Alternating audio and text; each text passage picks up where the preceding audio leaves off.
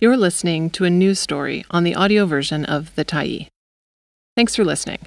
The Tyee is a nonprofit newsroom that is funded by our audience. So, if you appreciate this article and you'd like to help us do more, head on over to support.thetyee.ca and become a Tyee builder.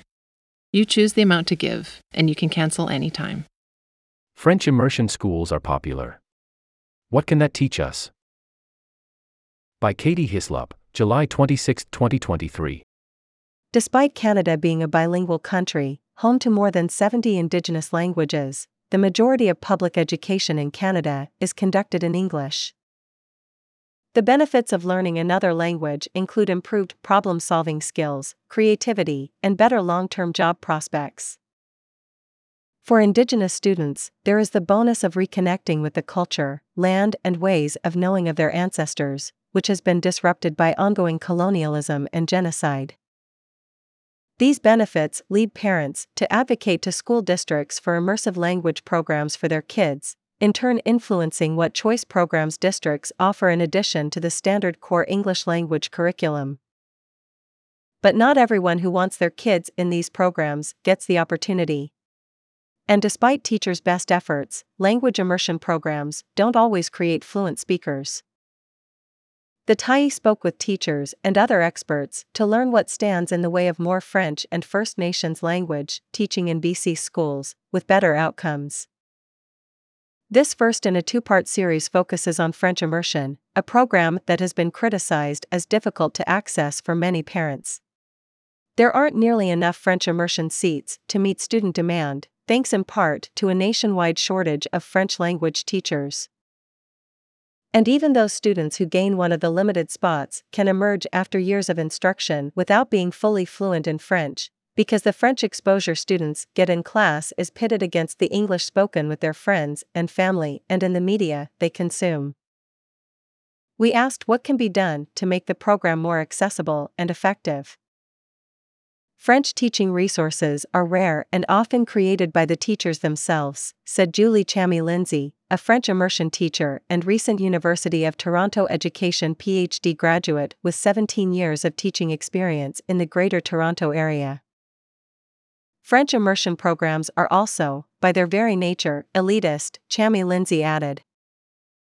Anytime you have an either/or situation, you're going to run into issues of equity, said Chamie-Lindsay, referring to the choice between English core curriculum and choice programs like French immersion. You're still attracting a group of the population that is informed about the pros, cons, and benefits of French immersion, which are not always accurately portrayed. Educational currency. Chamie-Lindsay published an essay on French immersion and choice program elitism for The Conversation earlier this year. While she loves French and has pursued French choice programs for some of her own children's education, Chamie-Lindsay sees the flaws in the system. Anytime there's another program besides the core program, any choice at all, I think, is virtually impossible to make equitable, she said.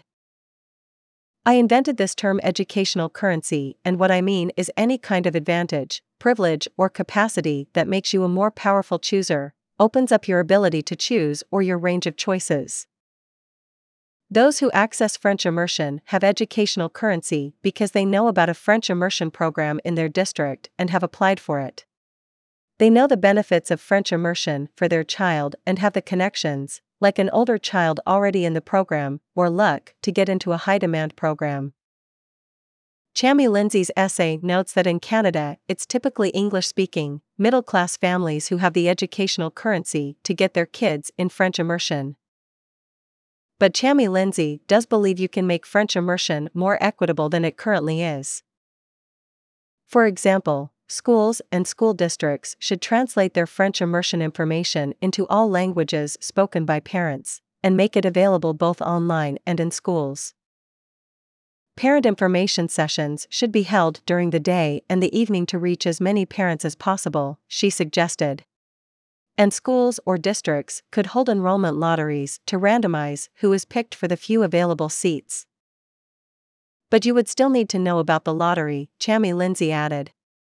and students who are learning English struggle with academics or have learning or behavioral disabilities may be discouraged by their parents, teachers, or school administration from applying for French immersion, she said. That in itself will in some ways reserve it for people in more privileged situations, she said. Tyee Lindsay loves French immersion and sees value in the program for students. But I think finding that equity piece is more difficult, she said. Improving French language fluency. Graduating fluent students at the end of any language immersion program is difficult, too. In the Ontario School District where Tyee Lindsay teaches, French immersion students from grade 1 to grade 12 receive a 50-50 split of French and English lessons. In BC, ministry guidelines recommend 100% French instruction from kindergarten to grade 3, 80% French instruction for grades 4 to 7, 50 to 75% French instruction for grades 8 to 10, and no less than 25% French for grades 11 and 12. If the immersion program is in a school that also has an English core program, then school announcements, assemblies, and field trips are more likely done in English, Tyee Lindsay noted, cutting into students' exposure to and use of French.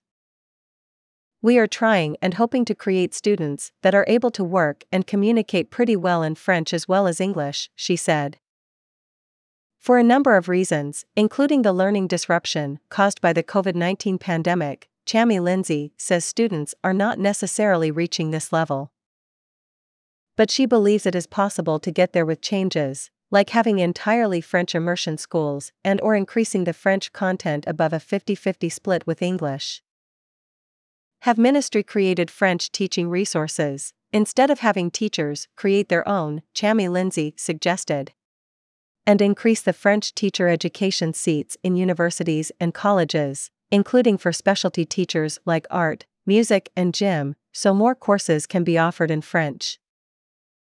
For their part, both the BC and Canadian governments recognize the French teacher shortage. Earlier this year, they announced a combined investment of $13.5 million to recruit and retain French teachers in BC, including $1.26 million for the University of British Columbia and Simon Fraser University to improve education and networking opportunities for current and future French teachers in BC. Tomorrow, how to improve access and outcomes for First Nations language learning in BC schools. Thanks for stopping by the Tyee today. Anytime you're in the mood to listen to important stories written well, we'll be here. And if you'd like to keep independent media going strong, head over to thetyee.ca and click on the Support Us button to pitch in. Finally, big thank you to all of our Tyee builders who made this story possible.